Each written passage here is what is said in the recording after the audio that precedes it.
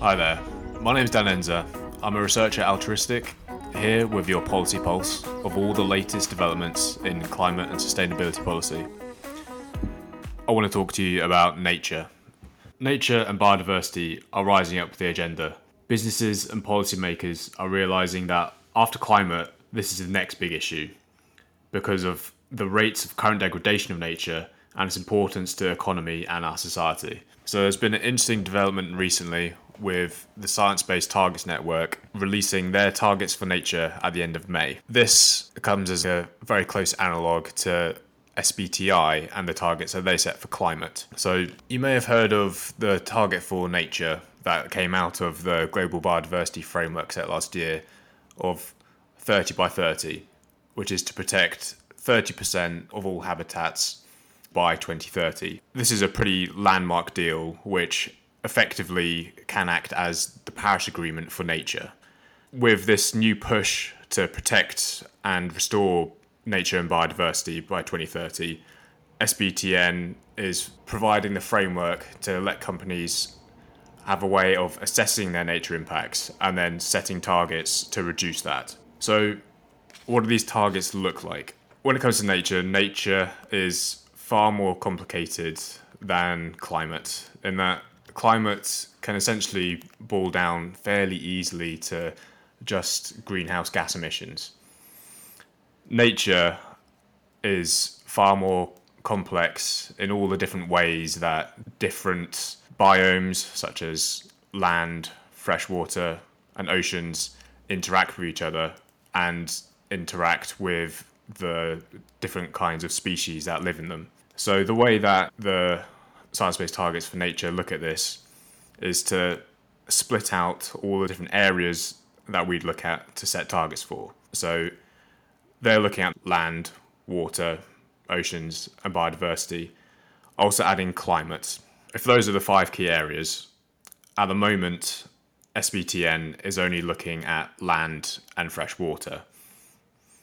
They're doing this using a 5-step framework, which basically follows the process to firstly assess your impacts, secondly interpret and prioritize where to act, thirdly direct measurement, then set the targets and disclose those, and the 4th and 5th being to act upon the targets and track progress for them. At the moment, SBTN has just released guidance for those first 3 steps. So diving a little bit more into that, the interesting bit is where this differs to how to set targets for climate. The key bit here is there's no equivalent of the greenhouse gas protocol for nature, as there is the greenhouse gas protocol providing guidance for measurement in climate, which means that these early stages in assessing is all about actually doing that initial measurement of nature, which is quite a hard thing because there's all these different impacts. And as we'll come to see, the key thing in all of this is that nature is very location specific. So this is to say, me using water in one location rich in fresh water has a massively different impact to using fresh water in a place where groundwater levels are incredibly low. So what ends up being important is where my activities are located and how that therefore differs in the impact that I'm having on nature. SBTN asks essentially for 3 different kinds of data. The first is activity data, the kind of activities that you're doing, economic activities, the kind of manufacturing processes you're following, and to have those split out by the different locations. Secondly, pressures. This is a way of understanding the impact that you are having on nature. So this is things like how much fresh water you're using, how much fertilizer you're releasing into the environment.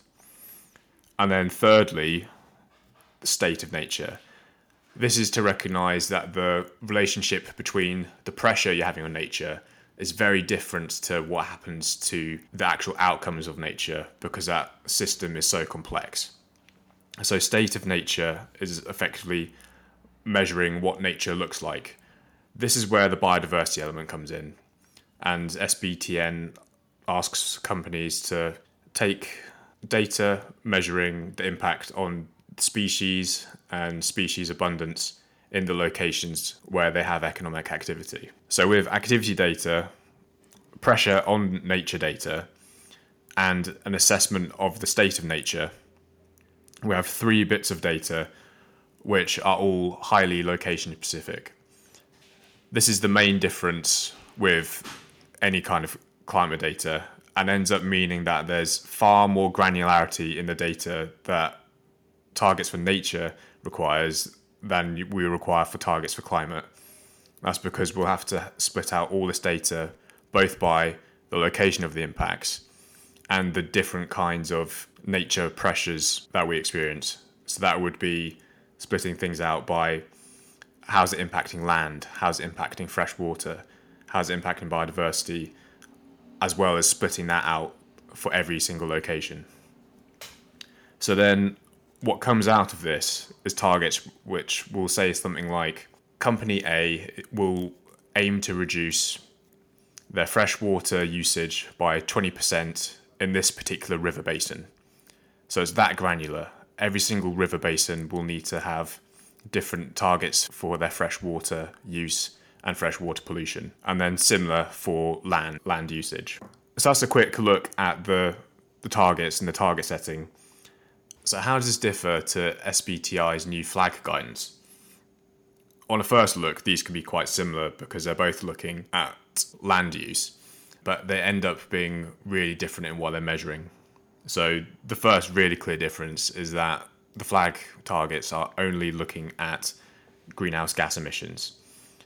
There's a slight separate thing on commitments to not have deforestation, which also comes up in the nature targets. But apart from that, nature targets are measuring the completely different kind of metrics on impacts on nature. So despite what they're measuring being different, what actually ends up happening can be quite similar in terms of data collection.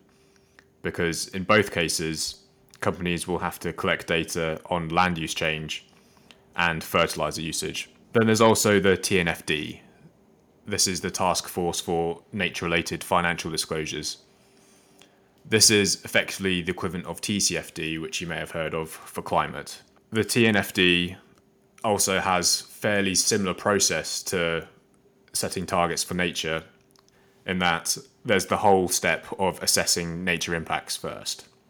In that, the TNFD and Science-Based Targets for Nature have collaborated and both recommend each other in terms of SBTN will provide the framework for setting targets, whilst TNFD is doing the slightly separate thing of understanding impacts of nature on your finances. They have collaborated, but still there's some slight differences in what the TNFD measure, which actually ends up being quite more far-reaching than SBTN. SBTN is only looking at direct operations and upstream, whereas the TNFD goes quite a bit broader and also asks companies to look at their downstream impacts and their financed impacts. In terms of the actual impacts on nature, TNFD also looks at air pollution, whilst in terms of understanding impacts on nature, TNFD also asks companies to understand their dependencies on nature beyond just their impacts on nature. So, what does this all mean, especially for businesses? This shows nature is more complex and actually far more impactful than carbon. This both means it's more important to take action on nature, but sadly that is harder to measure. Despite this, we're already seeing some companies making steps. Unilever and Holcim are already setting some internal nature targets. This is a big shift, as the kind of data needed is far more granular than for carbon, both on how spatially specific it has to be, and also for the many different impacts across fresh water, land, ocean and biodiversity. People often say that we've got to a place with carbon accounting where we have to catch up incredibly quickly as compared with financial accounting. So financial accounting has existed for 500 years. carbon accounting maybe only for 30.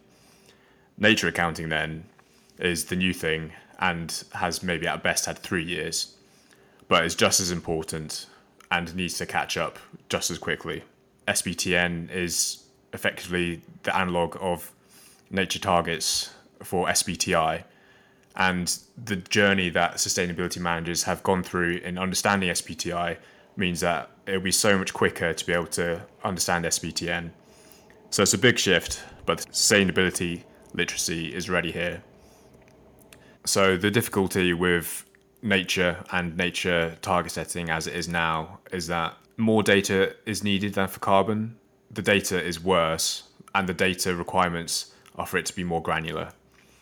So a shift that we'd like to see here is more companies being able to invest in their ability to collect primary data and then be able to actually make some proper movements to setting targets and being able to act on it. So at the moment, Science-Based Targets for Nature has just set out guidance for being able to understand your nature impacts and get to the point of setting targets for it. They are currently open for a pilot with 17 companies going through the target validation process. And then we'll hope to be able to roll out this target validation process to all companies from 2024. Now is a good point to start looking at your nature impacts and get ahead of this so that you can get your targets validated from next year. Thanks for listening. Get in touch if you want to know more about nature impacts and setting targets for nature.